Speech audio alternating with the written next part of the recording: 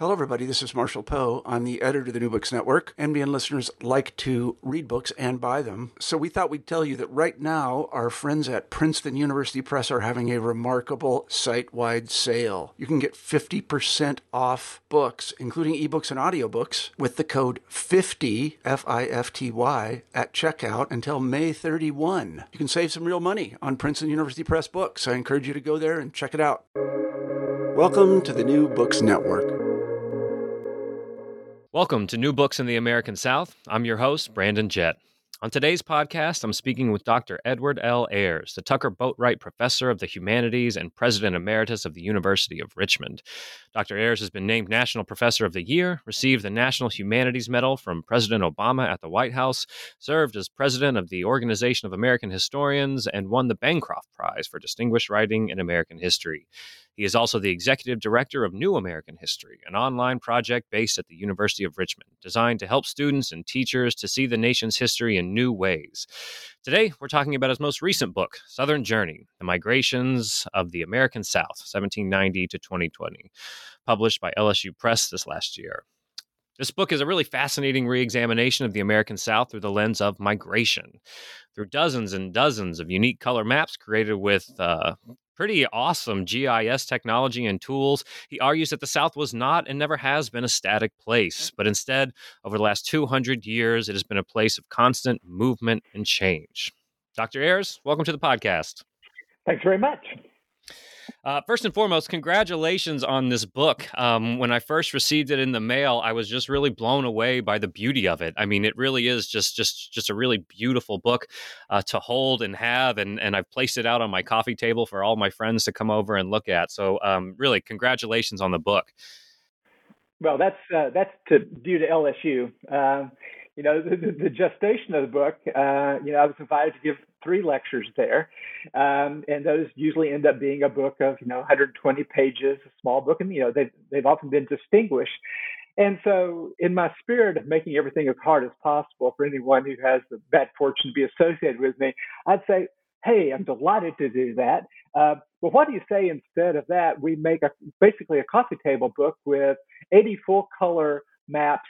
And that then we make a digital accompaniment to it. And what do you think? And they said, yeah, let's do that. And so it's better than I could have imagined turning out, as you said. The cool cover. I don't know what that but it's kind of got a great texture and kind of a burlap binding on it.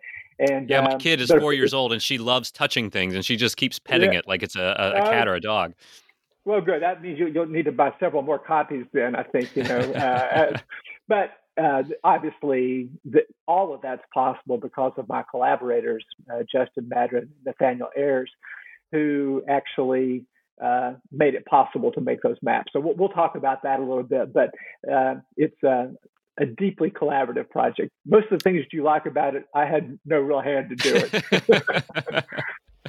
Well, yeah, I mean, I think it's really just an exciting and new way to engage with Southern history. And this kind of gets me into one of the questions I wanted to ask you as soon as I saw you had a new book out. And that is, you've been doing this for a long time.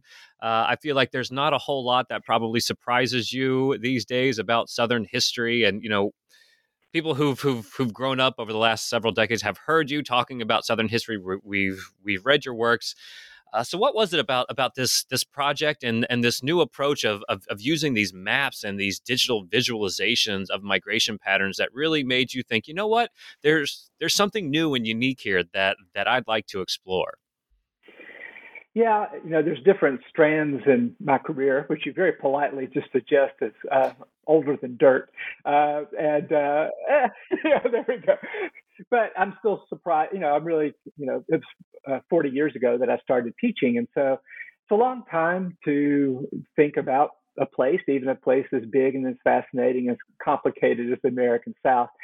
And of course, along the way, I was 6 years as a dean at UVA, then 8 years as a president. So that, took some of the concentration on the South off, even though obviously Virginia has played an important role in Southern history. And I've stayed here partly because it's fun to have my scholarship connect with the other things that I'm doing in public history and academic leadership and so forth.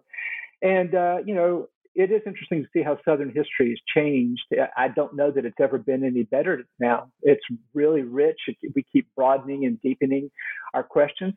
It is interesting to think about if it will disappear as a separate topic. People ask me that all the time, and maybe that's something we can address a little bit later. But the Southern journey is a confluence of two things that I've been sort of obsessed with for a long time. One, the most profound social change of our time, as we all know, is the emergence of these digital networks.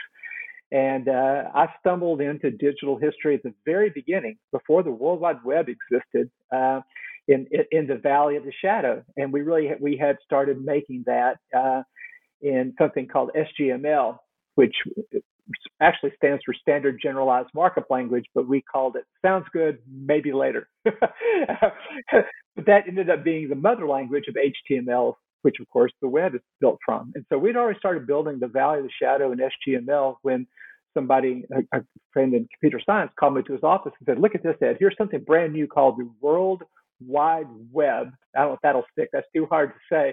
And it's built in the same language that we're using to build the Valley of the Shadow. So we were on the web 6 months after the web existed.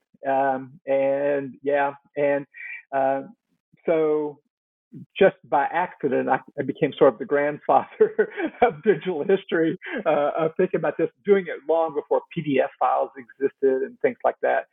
We're making the 30th anniversary edition of the Valley Project. We're rebuilding it so it'll work on your phone, and we'll use all the new techniques and platforms that people have, but we're still sharing all the data, all the software free, so that people can use it as they wish. So that whole idea of making something that's shared. So the fact that we built something, coming on 30 years ago on the web, which is like 1,000 years and, a normal lifetime, I kind of feel an obligation to see what the new possibilities are for these technologies. And when I went from Virginia to Richmond, I decided that was a time that we're not going to sort of type in primary documents anymore, is what the web can do, which made sense in 91 and 92. But we're going to harvest this enormous bounty of machine readable data that we can see. And so visualization is really what I've been focusing on since 2007 in the Digital Scholarship Lab that I founded at Richmond, but that I have do nothing to actually perpetuate. You'll notice a theme here. I was going to say, man, you're giving away all of your secrets. Well, no, but the secret is find good collaborators. Sure. And use your good fortune of having been a dean or president. One thing I can do is say, hey, let's create this. Let's try to find a funding stream for this to enable it. That we don't have to go out and get an NEH grant every 2 years to sustain things. And so I think if I'm a musician, my instrument is an institution, is that I kind of figure out ways to tap into resources and capacities and basically create opportunities for other people. So at the Digital Scholarship Lab, they are building American Panorama, a digital atlas of American history. Rob Nelson, Justin Madron, Nathaniel Ayers, inventing all these incredible ways to do things that I could never have imagined. So I was in there one day and saw they'd made this great map, which everyone should look at, of the forced migration of the American South, in which they developed this new technique to show areas where population was either increasing or decreasing with something called hex bins, which are areas smaller than counties, right? And so there's a way, anybody who's done anything in Southern history, since the South is actually quite new, it's basically invented the 1820s and 30s and 40s and 50s, right? The county boundaries are constantly changing. And Florida, right. Yes, I'm down in South Florida. We are very aware of how often our county boundaries change. Right. So this technique allowed us to show it. So in the meantime, I got this invitation from LSU to give these lectures, the Fleming lectures. It's one of the things you'd like to do if you're a Southern historian. It's a great tradition. So I said yes. And so I thought, okay, how can I combine just in 3 lectures these exciting new techniques? And I went to Justin and Nate and said, hey, guys, would you be willing to think about doing white people as well as Black, and let's do immigrant as well as and let's do Native people, and let's do 230 years. and so they both thought that sounded fun. Justin is an expert in GIS, and Nate is an expert in design. And so, but you put the two of them together. And so the challenge was, how do we make maps that cover 230 years that are consistent enough that you can actually look at, say, the COVID crisis, but all the way back to the first migrations and native dispossession and the slave trade. So it took some, and my talks at LSU, the maps didn't look this good, but my friends were patient down there, and I got the idea. So that was one confluence. The other, I've had one passion throughout my career, which is to make the South move. I wrote this book in '92, Promise of the New South, and the whole idea is everything you think about the South is wrong. Is that most of our images of it are all about stasis, a place stuck in time. So you can see how these things come together. Now I can actually show Black, white, Native, and immigrant people moving across this landscape the size of continental Europe, changing from every decade to the next. And I can show how all those folks made each other's history, which is another great passion of mine, is integrating Southern history so we don't segregate it by race the way that it was in reality. And also that we can use these cool new ways of seeing things. So, and I finished the presidency a couple of years earlier, and this book had sort of been on the slow cooker, and it was a way to say, okay, I'm still interested in Southern history. Let's come back. So that's a long answer to your question, Brandon. But it's a way of just suggesting that how a relatively brief book had a long gestation of a lot of different things coming together. Well, and that's one of the things that I was really struck with when I first started looking through this book is just how long it must have taken to create all of the data that the narrative is then based off of. So there's a ton of maps. I didn't count all of them, but there are dozens and dozens. I think for every single decade between 1790 and 2020, you've got 2 or 3 visual maps that are really detailing where populations are increasing and where they're decreasing. And it tells a really fascinating story, but you don't necessarily know that going into it. So I really wanted to know a little bit about what you were thinking when you went into the project of, hey, let's spend an awful lot of time and resources constructing all of this data and hope to God that at the end of it, there's something compelling to tell. So what was that process like in terms of time, which you already alluded to a little bit, but in terms of kind of wrapping your head around this idea that this could take an awful lot of time to compile, and at the end of it, there might not be anything that's worthwhile at the end. So what was that process like? Well, that's the thing about words. They're infinitely malleable, and you can make them do anything you want to do, but you're right. You lay out a map like this, and it either shows something or it doesn't, right? But what's different about these maps is that they are not used to illustrate a story I already knew, but they were designed to provoke a story that I would have to tell. So the analogy that I come up with is they're like an MRI, and that they are, here is what happened for each ethnicity in this one decade, and what does it show us? Then it was my job to basically plunder the entire literature of the American South of history and try to figure out what's going on in Arkansas in the 1840s, right? And so it was really like reading an X-ray in which, okay, here is the anomaly. Here's the big change. And how do I explain it?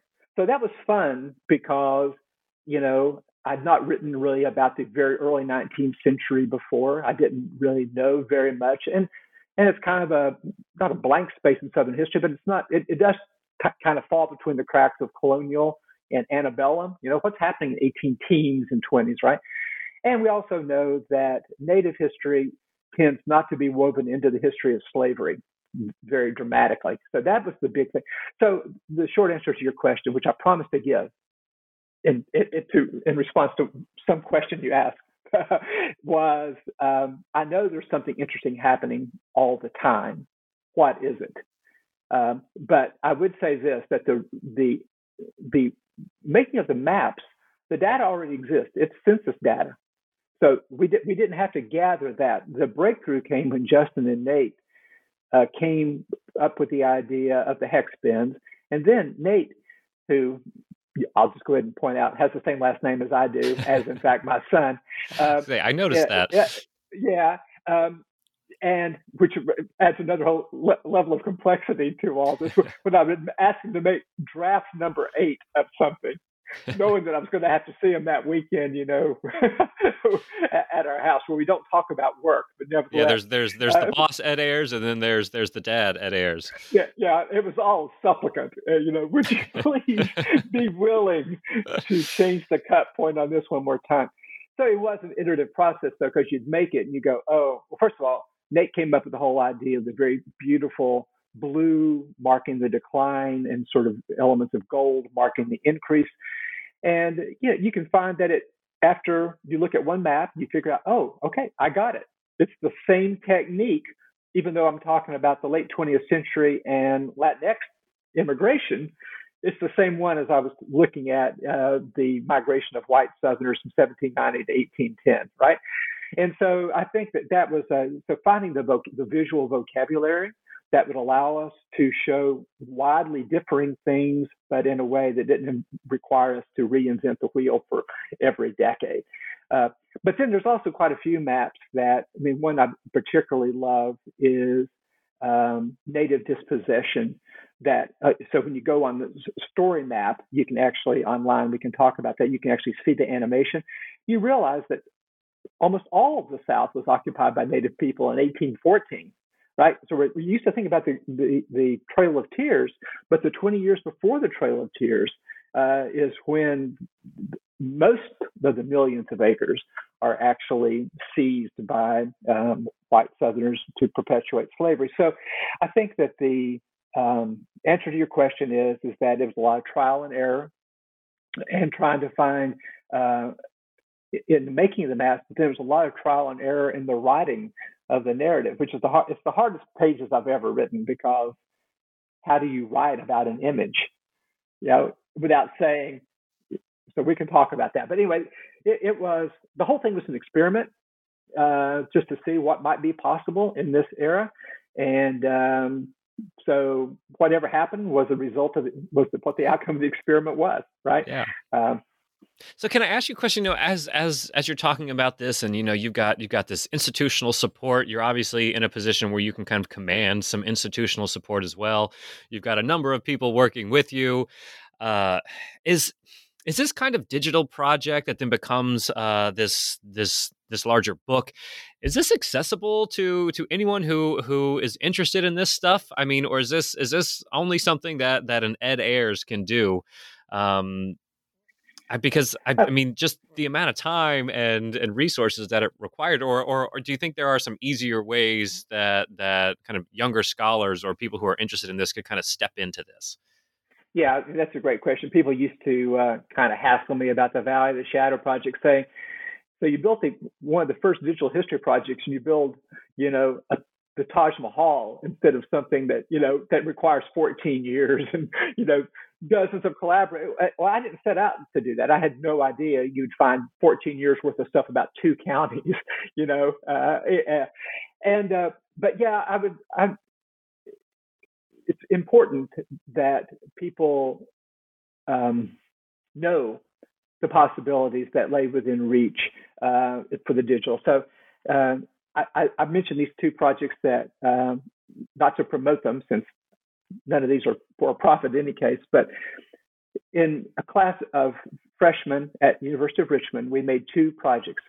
One is called Black Virginia, which is blackvirginia.richmond.edu, in which these first-year students took the Richmond Planet, the African-American newspaper from 1890 to 1920, and each was responsible for a year of that paper, read it all on, I think it's been digitized by the Library of Virginia, and then selected out. But as we know, those newspapers are still just a mass of words, right? They don't have any shape to the article. So they would go in and reclaim the article identity, paraphrase it, and then link it. We built a website in one semester using Omeka, a free open source software that anybody can use. And then we made another one called Reconstructing Virginia using the Richmond Dispatch from 1865 to 1870, doing the same thing. So I walked into the classroom and I said, so folks, what can you tell me about Reconstruction? And they all, it failed. It's the one thing we teach, right? Yeah. And which is a really discouraging thing. At the end of the semester when we're trying to wrap everything up as quickly as we can, right? Right. Rather than the greatest experiment in democracy in America, it failed. And, that has a real political consequence, right? So I'd say, what do you say that we make a website for you 18 months ago when you were in AP US History, wherever you were, and it reveals Reconstruction in a way that you had not seen. The other one, I said, what can you tell me about Black life between Reconstruction and the Civil Rights Movement? And they said, Booker T. Washington and W.B. Du Bois argued with each other. Mm-hmm. Right? Right. Kind of what our there's a little more to it than that. But that's what what our textbooks say. And I say, we want to show, we're going to look at from the Black point of view, what was actually happening in the Black community. So that's where the Richmond Planet. So that was also made in one semester by freshmen with some help from one kind person in the library who helped set up Omeka. So those are things that are really, and that's called reconstructingvirginia.richmond.edu. And so I said to the kids, here's a blank whiteboard. What should this look like? And they said, well, it should just have two buttons, Explore and About. You click on Explore. And since we don't know anything about either of these subjects right now, it should randomize. It should show us 10 cool articles. It should use whatever images are available, and it should give a word cloud to sort of a prompt, and then it should organize things so you can just browse. And so we just made it in that way. So compared to the days when we started the Valley of the Shadow, when we actually had to raise $100,000 to buy 10 workstations and one server, which you could buy at Staples today for $500, right? It's so much, and PDF files already exist. But I think it's important, and I worry about this. I mean, as somebody who believes that we can't really afford as historians to waste the web. Right, right. Most important tool of our time, maybe. And we've made so little progress that I feel, I'm just trying to hand the baton to the next generation who's really ready to do something with this, right? I'm just trying not to fall over before I get to where the baton switches. And so it's a line, though, Brandon, because on one hand, you don't want to set standards, as you're saying, but, in many ways, I became dean partly so I could sustain the Valley of the Shadow. They offered me the deanship, and I said, well, if you would put this money into that so I can do that, they said, okay. So that's the only reason the Valley of the Shadow exists, is that I described it as selling body parts. Nice. Yeah, I will give you 6 years of my life. And if you let me keep this project. Yeah. And then when I left UVA, they sustained it. So that's to their credit. But it's a real issue. But so here's what I would say is that, like with those newspapers, they already existed in digital form. The value added is what historians know. Let's do that. We don't have to invent the software now. We can just use off-the-shelf, free source things in the same way you're doing with a podcast. This was impossible a decade ago, right? And so I think, and it's not surprising, the historians are taking the things, the lowest hanging fruit, Twitter, podcast, that's all great. But my dream is that we still reimagine what scholarship can be, that we ask new questions, that we show in new ways. But I chaired a committee for the American Historical Association on digital scholarship and pointed out that the barriers that so many jobs say we want somebody who does digital history, but we've never defined what it is, and you can't get tenure for it. Absolutely. Absolutely. I've seen that repeatedly. We don't know what to do with this stuff, but we really want you to do something with this stuff. Right. But we don't recognize it as scholarship. So what we said in that in that statement, which some of my friends in digital humanities took to be um, not fully appreciating digital scholarship. I'm saying, what is scholarship? Mm-hmm. It's not just a gathering of information, it's making an argument. It's making a contribution to an ongoing conversation. So Southern Journey is an attempt to use digital sources to make arguments that intersect with the ongoing conversation that is Southern history. That's ultimately what this is, to show that you can make an argument with digital stuff that you couldn't make otherwise. Absolutely. That's the kind of the point of the whole enterprise. And I think the really fascinating thing about this book is no one's going to pick it up and read through the entire thing and think this is not very scholarly. I think you've done a really great job of kind of blending this visualization and these digital tools in a way that demonstrates the real value of using this. And so I think we could maybe shift into the book a little bit, if that's okay with you. Yeah, sure. And one of the really fascinating things that I first noticed when I opened this book is you start by explaining to readers how to read the book, which I think is really a funny start to any book. Why did you feel that was necessary to say, hey, reader, you picked up this massive, and it really is a massive book. You've picked up this big book, and now I need to tell you how to read it. Well, it's because I'd shared it with some fellow senior colleagues who told me that it's not obvious how you're supposed to read it, right? And because people know of an atlas, right, which is a research a reference book, and they know of a narrative that uses a map here and there to illustrate something, but we're not used to something that gives maps priority of place. Mm-hmm. That's what the book is about. Mm-hmm. And so it's kind of framing expectations that the maps are not illustrations. Right. The words are explanations. I just made that up. Yeah, it sounds really great. At the beginning. Maybe that should have been the title of that section, not how to read this book. The maps are not illustrations, they're explanations. I like it. Yeah. It really does take a minute to figure out how you're going to go through and read this, not only with the maps. Oftentimes when I was in high school and we'd have to do these readings in the textbook, when you saw the map, you'd just skip over it and you'd think, hey, that's great. That's one less page I have to read. But I think it is, as you said, really important for readers to understand that the maps kind of drive the book, and the rest is kind of explaining what you see in front of you. So you've got this. I'm sorry, go ahead. I was just going to say, so you've got this book. It's big, but in terms of readability, it's very accessible. You don't need to be an expert in Southern history to really engage with it. And one of the arguments I think you're making in this is that with these new visualizations and this data that you've created, you get a new understanding of Southern history across the last 250 plus years. And so you've broken this up into 3 sections. I'm going to go through and just kind of give listeners an idea of what those sections are. You've got Creating the South, 1790 to 1860, The Restless South, 1860 to 1940, and Arrival and Return, 1940 to 2020.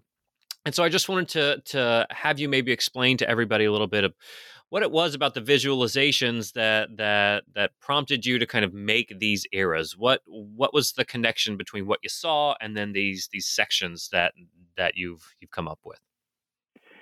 Yeah, thanks. That 1790 to 1860 is not really a mind-blowing innovation there. It's the slave South. I think that phrases that I try to displace are both the Old South, and I always point out that large parts of Mississippi, Alabama, Florida, and Texas were about as old as a subdivision at the time of the Civil War, right? They're brand new. They're 25 years old, if that. And so get over this Old South stuff, okay? And antebellum, as if people know there's a war coming. It's like, okay, 21 and a half years till the war. They're not living in the antebellum period, right? They're living. Or one way to think about it, we're always living in an antebellum period. We just don't know when the war is coming. That's very true. That's very true. So it's called Creating the South because it shows 3 major processes happening simultaneously and interacting. One is the displacement of the native people who, as I mentioned, occupied the great majority of the South.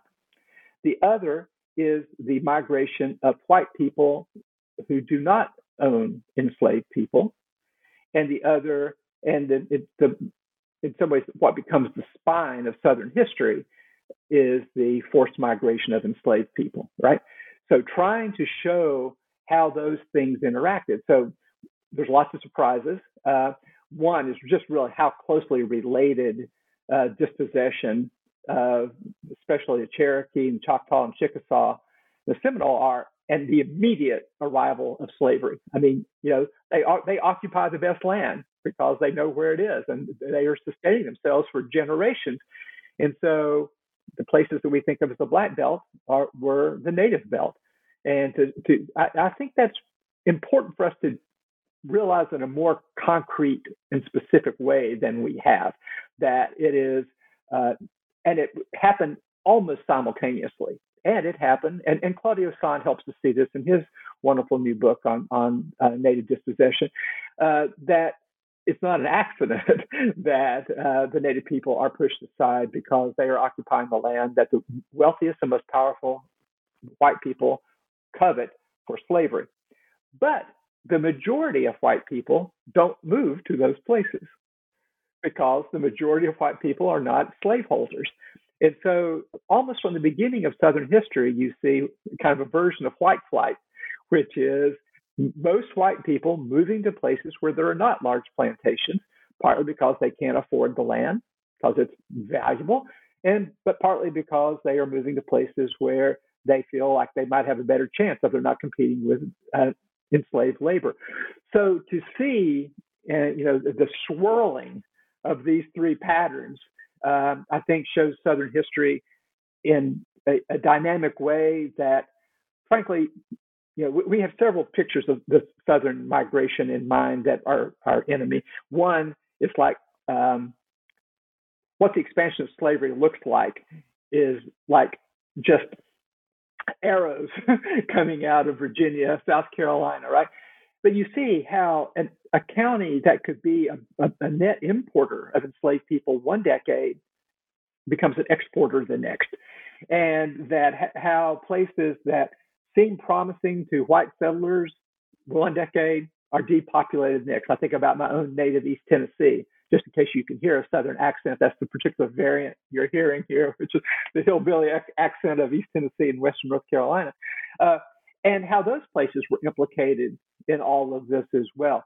So it sets the tone for the entire book, Brandon, which is to show that what we think of as fixed and static, the slave South, had in fact to be created and was still in the process of being created at the time that the South brings the Civil War down on itself.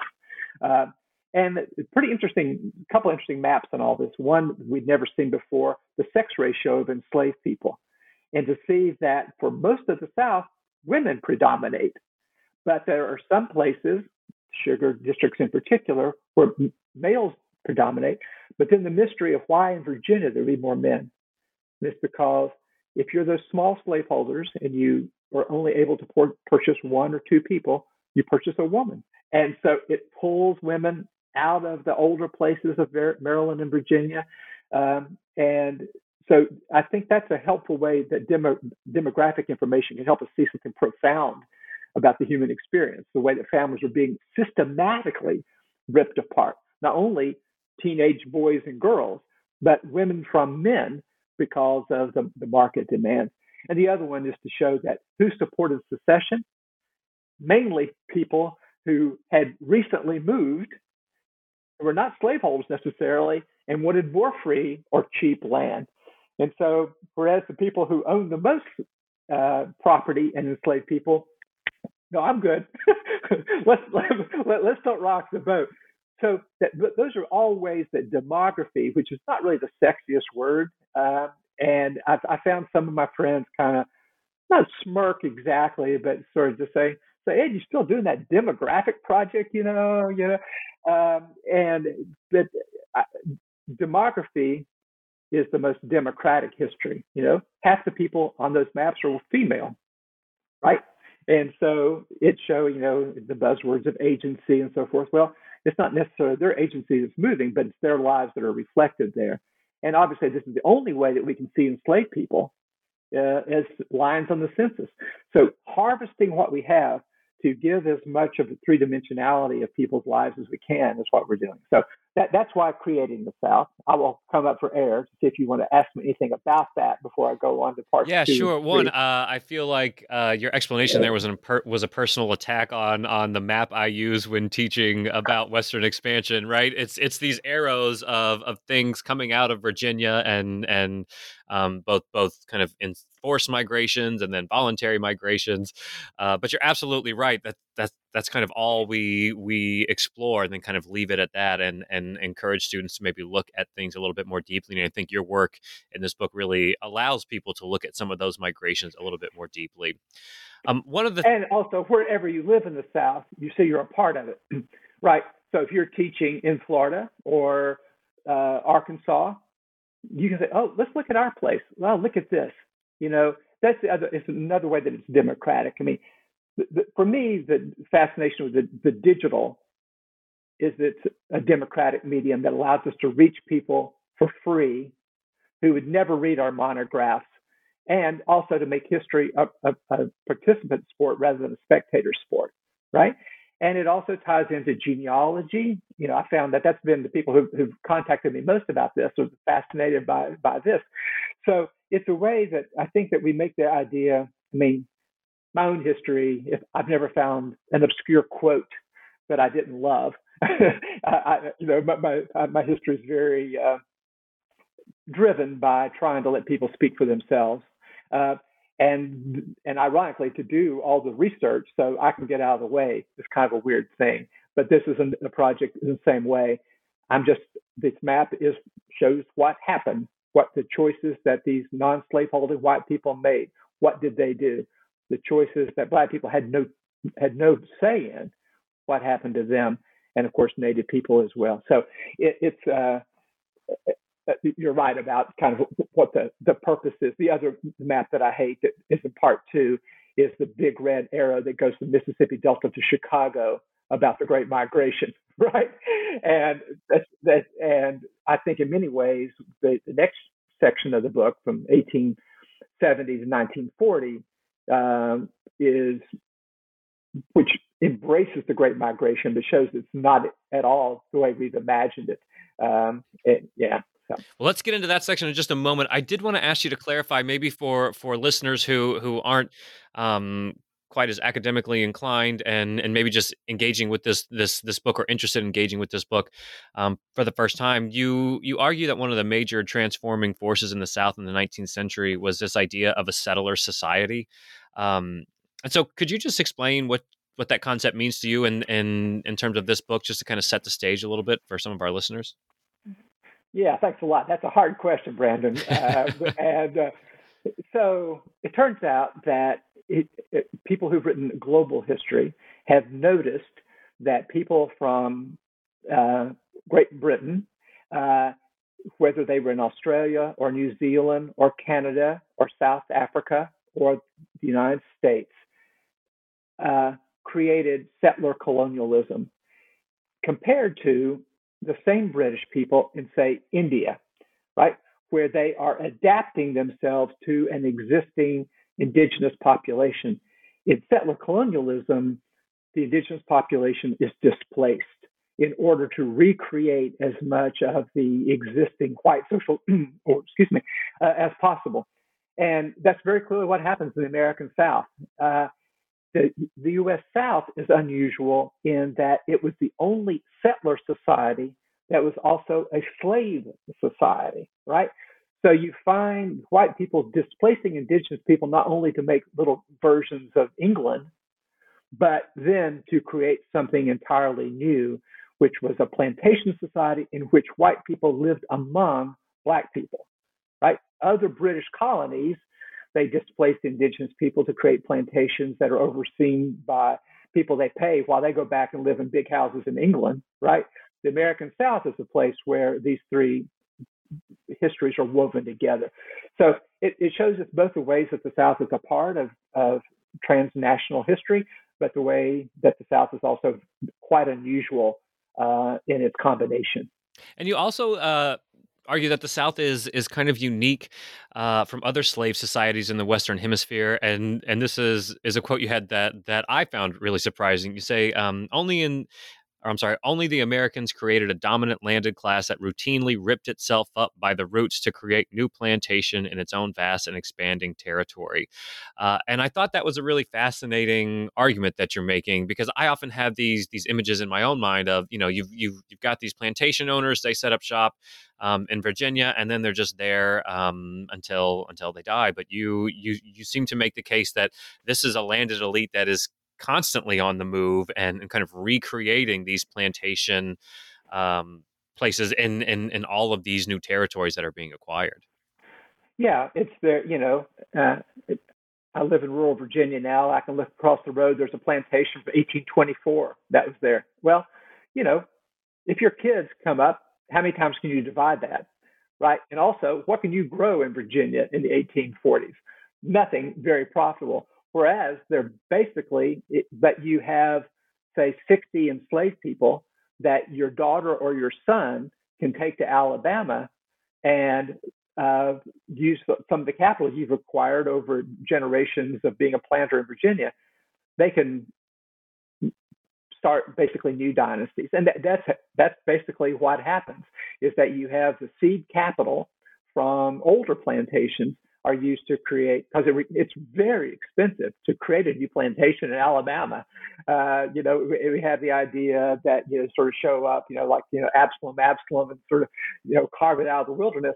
Instead, you show up with a labor force of 15 people that you've marched from Virginia or shipped, and then later on a railroad, and you, in a way that no white settler without enslaved people could possibly hope to do, clear 200 acres that you get a cotton crop in the next year, and you're making a huge profit.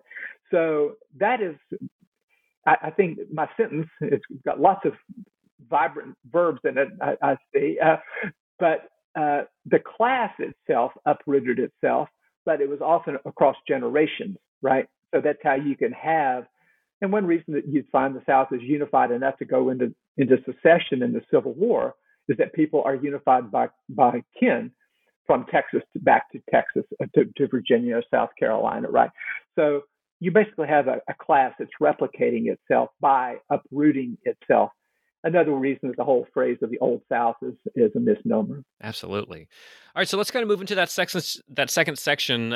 You've got it from 1860 to 1940, and you call it the Restless South.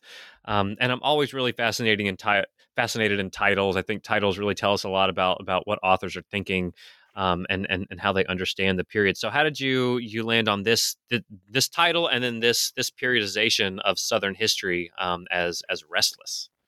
Yeah, but in some ways, shameless, self-referential. It's the maiden theme of Promise of the New South that I wrote back in 1992, in which I'm showing there was nowhere for Black people to go outside the South. Mm-hmm.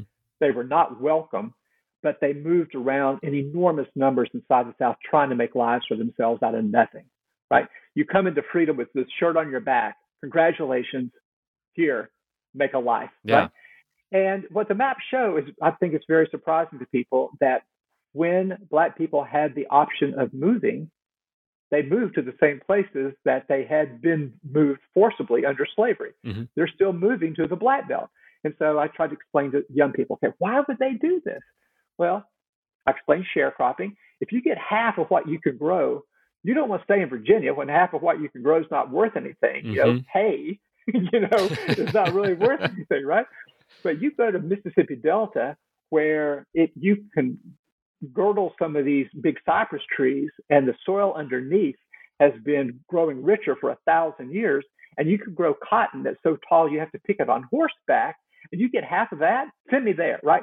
So we superimpose our ideas of the Deep South and segregation and Jim Crow and violence, but at the time, and of course, all those things grow out of the fact that Black people moved there to make lives for themselves. Right, and so that what you find is that those people are moving in ways that seem now to us counterintuitive, knowing what happens in the Great Migration. But they're moving to the places where they are have a return on what they know how to do, which is to be farmers, and their dream is to get money to become a renter and then to become a landowner, and they're able to, right? So that's another thing. Showing all of this is that Black people never settle for what is handed to them. They're restless, they're moving to the lumber camps, they're moving to Birmingham to the steel mills, they're moving to Tennessee for coal mines, they're moving to Florida for phosphates, right? And all these ways are constantly moving, which is an important thing for people to know about Black history between Reconstruction and World War II, right? It also helps explain why the Civil Rights Movement is the product of Black Southerners, right? How can they do that? Well, it's because, as the book shows, they've moved to towns and cities. Think about, where does Martin Luther King come from, right? They're coming out of a middle class that's creating itself out of migration to these towns and cities. So they're restless, right? White Southerners are restless too, because they're moving to mill towns. They're moving to the West. They're moving to places that had not been considered livable before, the piney woods, where you can make some money lumbering. And so the whole idea is that this entire population is in constant movement and turmoil. It's more mobile than the North. And, I argue and promise this is where segregation comes from, and it comes from the railroads that are tying all of this together. So, but if 1 million white Southerners leave in this time, they're going to California and Oregon and New York, which is important to know as well. Black Southerners leave at the first moment they're given a chance, of course, in World War I, right? And so that's why I call it the Restless South. It's the same spirit as showing the slave South is not static, but the South between Reconstruction and World War II is even more dynamic as people have the choice of where to move. And a lot just get the heck out of Dodge. and then Black people leave as soon as they get the first choice. So that's why that's called that way, Brandon. And I really love the way in which this movement is presented in these maps. It's very clear that a lot is changing from decade to decade, and that's one of the things that I think readers will really be interested in. Is we often think of the South after the Civil War and through the Jim Crow period as kind of going back and harkening back to an older period, remaining static and kind of in this period of transition for sure, but it's not necessarily one that we often think of that's terribly mobile, and that's one of the things that I really appreciated about the maps and the way you explain all of those changes. And I also really appreciated this idea that the Great Migration, while it's obviously one of the largest movements of people in a very short period of time, it didn't come out of nowhere. People in the South, Black people in particular, had been mobile since the end of slavery and the end of the Civil War, and I thought that was really important to demonstrate too. You argued that these are experienced migrants, and in the 19-teens and 1920s, when provided the opportunity, as you just suggested, they're tapping into those experiences and moving into places outside of the South. Yeah, thank you. And it's also the case that even more white people left the South than Black people left. That was going to be the next point. This is also something that it involves white people as well. They're also leaving the South. And I thought another really fascinating visualization that was there was this idea of the Dust Bowl. And we often think of the Dust Bowl. Obviously, it involves Oklahoma, but I guess just in my understanding of what was going on in the Depression in the South is kind of everybody was interested in maybe getting out, but the maps show very clearly that it is really somewhat kind of concentrated in some of those regions like Oklahoma, but it isn't across the region where white migrants are deciding to cast their lot elsewhere. And I thought that was really important to show too. In fact, the 1930s is the least mobile decade in Southern history. Yeah, because people can't afford to leave, and it's safer to be on a farm where you can at least feed yourself, right, than to move. But I think something I really love that Nate found I found the 1920 something map of the boll weevil, and then he sort of brings this beautiful color to it, and then you put that there, and you see the boll weevil doesn't hit Georgia until the 1930s. Whereas it had decimated Louisiana decades earlier, right? And you can see when it does that, midnight train from Georgia, right? So the people are leaving later. And the Great Migration, as you're suggesting, is that these experienced migrants catch the nearest train to the nearest place where there's opportunity. So rather than one big red arrow from Mississippi to Chicago, it's all these interweaving arrows to, not Detroit, but also, Pittsburgh and Rochester, all these different opportunities that people are looking, again, which testifies to the self-awareness of Black migrants, but also their determination to find opportunity wherever it might be available to them. And I think the maps are really fascinating too, especially during the period of the Great Migration and into the next section, into the later part of the 20th century, because you see just how vast the Black population in the South in particular was, and then how concentrated it becomes in those cities. When you look at the maps, you've got these vast areas across the Southeast that are blue, indicating that population is going down. And then you've got these very concentrated regions in the major cities.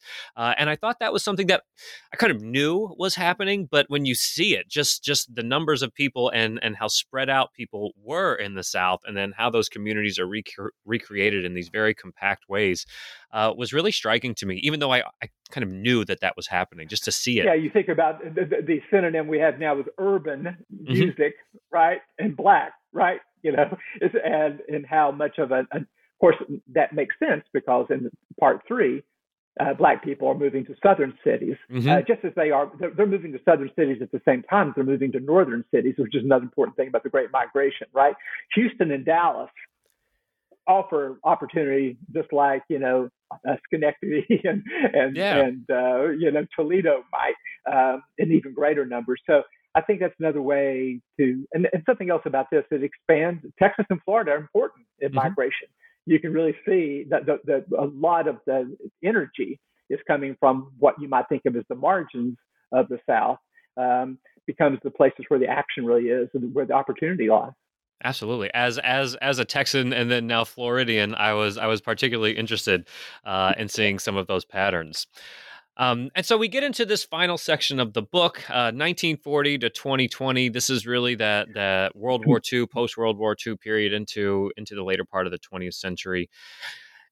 And I think this is one of the more fascinating periods in Southern history because it in many ways is kind of counterintuitive. All the things that the South presumably dislikes, expansive federal government, all of a sudden really becomes the engine for driving a lot of the changes that occur in the South, economically, demographically, and the like. So just to kind of carry on with our theme of having you explain some of these subtitles and this periodization, what was it about this period that, based off of these migration patterns that you saw on these maps, did you decide this is something we need to section off as something fundamentally different? And what is it that made you want to describe this as a period of arrival and return? Yeah, so World War II, it's a huge impact, and it's cool to watch all the coastal South sort of really take off, and the urban South take off. This is my own family history. My mom and dad moved from the mountains of North Carolina to a little industrial city in East Tennessee, Kingsport, in the early 1950s to work in the mills there. And, migrating 70 miles changed our lives, right? So I grew up in a place that, allowed me to have opportunities I wouldn't have had and if I just lived out in the country. And so that's another part of all this, is that migration doesn't require, 1,000 miles to be profound. Just moving into town can make a big difference, right? And of course, that's what's happened, is the urbanization of the South since World War II. The title comes from a rival of several different groups. First, for the first time in American history, Black people are choosing to move to the South, starting in the 1970s and 80s. And it's interesting how late along it, because you see the Great Migration still going on through more people Black people moved from the South to the North in the 1940s than they do in the 19-teens, right? But you can see then the beginning of the Rust Belt and so forth in the 60s and 70s, and Black people saying, I've got family ties in Atlanta. I'm going to move back there. So you start seeing a sort of reclamation of the South by Black people. These experienced migrants are once again using those strategies and experiences to come back.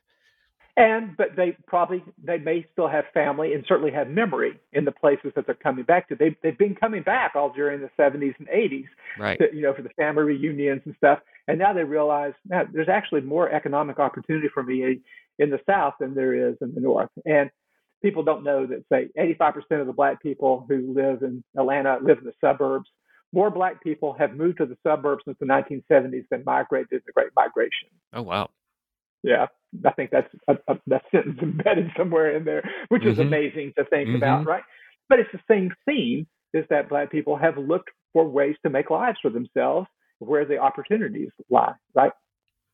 The other arrival, of course, is the large arrival of people from across Latin America and across Asia after 1965.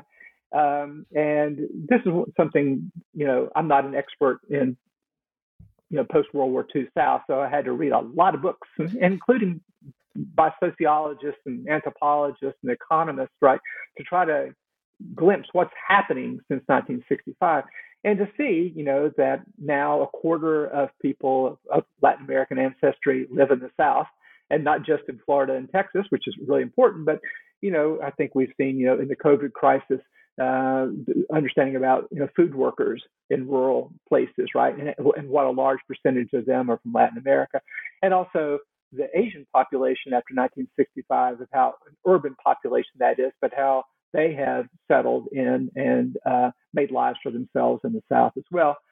And then the third group is that in 2000, for the first time, people could identify multiple ethnicities, and people discovered that they were American Indian. And so those maps I have in there, which are very carefully labeled, these are self-identified people who are Seminole or Cherokee or Choctaw, right? And this is a puzzle I can't really solve. Most of them live in the same places where their ancestors were driven from. And so how does that happen? Is that a return? Or was, at what I suspect, certainly knowing in Virginia, tribes that were never granted federal recognition have always been here, and now that they can identify again. So I think that's a kind of redemptive story, that these people were never gone and had never given up their identity and are still here. So, and of course, the white population is so much moved to the exurbs and cities and so forth, and Florida plays a big role in all this. I learned a lot about Florida history, reading about all this, And so I think that it's why it's arrival and return, and white Southerners are returning to the South as well, feeling that there's a future for us here that wasn't evident in the 50s and 60s, right? So it's kind of an upbeat ending for those of us who care about the South. That it's a place whose demographic history was about tragedy and genocide and injustice for so long, is now being redeemed by the actions of people who were victimized before, reclaiming the South. So that's the kind of the narrative arc there. And the question is, what do we do with it, right? So I think you can see in American politics, as Stacey Abrams in Georgia, right? How do you come back and sort of claim a place where your ancestors were enslaved, but now make it your own? So in many ways, that's the big drama that's playing out, and what's going to be the role of people from Latin America and people of Asian ancestry too. How do they identify themselves in this new South? You think about people from the far right to the left. It doesn't map easily onto these ethnic identities. Yeah, and I think we're seeing really interesting reactions to all of this diversification and change and migration back into the South with the politics as well. That I think your book helps us understand a little bit more fully, just where all of this is coming from. And one of the things I wanted to run by you is, this is pretty well known terrain, I think, by most people, especially young people, like students. The post-war period, they know about the civil rights movement. Was there anything that was new or interesting to you about some of these things that historians have covered for quite some time that the data showed you, especially in this post-war period? Yeah, I think, people think they understand the civil rights movement, right? And they don't really understand how deep its roots go, how Mhm. indigenous its roots are. As you were suggesting before, that Black people had known how to navigate this landscape for generations. Uh, and I think it's one of the great miracles and heartening facts about American history is that the greatest moral revolution in our history was led by the people who had suffered so much in slavery and segregation, right? And that rising above that injustice with our eyes on some, a kind of a greater moral, it makes you appreciate even more what an accomplishment that was. But it shows you how it was possible. It was made possible by people who were moving in the era of segregation, where they knew no matter where they moved, they would not be able to vote, right? But they might be able to educate their children, who would then be able to vote, or the dislocations of World War II and the migrations and sort of the stirring of the pot and Black people returning to places and saying, no, we're not going to put up with that anymore. So I think it actually makes the demographic history, makes not only recent Southern politics comprehensible, but it makes the politics of the 50s and 60s and 70s comprehensible. Watching white Southerners move to the suburbs and the white flight helps us understand, the turn to the Republicans in the 70s and 80s, right? So sort of a major theme of everything I write about the South is that what looks like stability is in fact the result of change, right? And is that don't mistake something that you might think of as racial injustice as just a holdover from the past. No, it has to be created over and over again in new context. And so that's really, in some ways, what Southern Journey is about. It's that we're still on this journey. And I think part of the theme of it is too, because Southern history has always changed, it can continue to change. It can be, living in Richmond and being involved in the conversations about the Confederate monuments and so forth. Who would have predicted 10 years ago they would be gone now, right? But here they are. And why? It's because people paid attention when nobody else was. Historians had things to say, called our attention to the way that memory is constructed and all these kinds of things. And I think that I tell students, there's only two things I've learned about American history, especially focusing on the South. One is what people expect to happen never does. And two, things that are much worse than you can imagine can happen, and things that are much better than you can imagine can happen, right? And that the decision between those final two is partly your choice.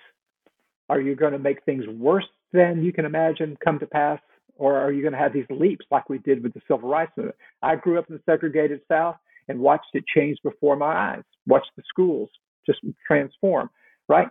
So I believe that Southern history is unfinished. There's a lot more that this migration actually, ironically, has slowed. We're probably living in the United States as a whole in the least mobile decade of our history. The South is something of an exception to that. But in general, we are moving less than we ever had in the past. And we don't want our imaginations to atrophy as a result. We want to remember that people have remade the South before in better ways. We can remake it again. Well, Ed, you've just given my parents one more reason to criticize me for moving thousands of miles away from where I was born. I was like, no one else is doing it. How come you decided to go ahead and do that? Well, yeah, just to kind of wrap everything up here, I think it's a really fantastic book. And one of the things I really appreciated about it the most is just this idea of the South as a place and a region that is dynamic and constantly undergoing transformations. And as you suggest, sometimes these are great and radical and quick transformations. Sometimes they're problematic and slow moving. And ominous transformations. But again, I think just kind of shaking people out of that mindset that, well, it's just the South. The South has always been that way. Even when we come into this current period of voting restrictions and things like that, I think people just assume, well, this is just what the South does, and it always has done that, which isn't necessarily wrong. But you're suggesting that there's more at play than just this is just the way Southerners have always done things, but in fact, it's a response to some of the dynamic change that we've seen on the ground. Yeah, and the most profound change we're seeing right now, I think, in politics is the contrast is fundamentally demographic. It's the contrast between places that are growing and places that are being depopulated. So my native Appalachia is suffering because there are not enough young people there now to sustain the tax base, the schools, and those people feel quite alienated from the general political culture. Whereas here in Virginia, until recently, a profoundly democratic turn of the arc of urban places from Washington down through Richmond to Hampton Roads. But you can see if you look at the map of this most recent election, most of the state is red, where it's depopulating, and both the places that are growing most rapidly, where people are hopeful, are blue. So I think the demography is about the future of the South and the present of the South as well as its past.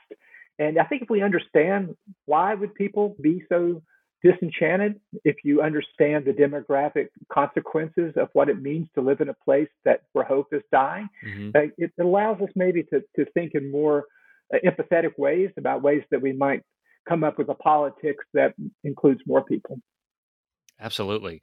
Well, I just wanted to give you some space at the very end of this to maybe just provide our listeners with one big takeaway that you'd like them to have from either reading the book or at least listening to this interview. What's one big takeaway that you find most important about this book that you put together? Yeah, we're still on the Southern journey, and you can't really know where you're going if you don't know where you've been. And we've been lots of places, and that the South is a big place with a lot that's going on, and that people have made their own history, and so we can still make ours going forward. Absolutely. Well, again, the book is Southern Journey, The Migrations of the American South, 1790 to 2020, published by LSU Press. It's a fantastic book. It's a lovely book. It's a beautiful book. And I'm sure, Ed, you won't mind me saying, for any of those interested in learning a little bit more about it, you can obviously go to LSU Press's website, but you can also check out the New American History and all the things that you all are putting online to maybe get a taste of some of the things that you explore in the book as well. Yeah, thanks. That's the to bring things full circle. That's the point of what I'm trying to do now. With use the digital to call attention to all the great things like the work that you do with the Washington Post. People need to look at bunkhistory.org, which is a real-time curation of every representation of the American past in all media every day. I will warn you, though, if you go to it, you will spend more time than you intend because it's so fascinating. So people need to look at bunkhistory.org to see just how vibrant the study of the American past is right now. Brandon, thank you so much for having me on your show, and I wish you well with it. Yeah, thanks so much, Ed. It was great having you.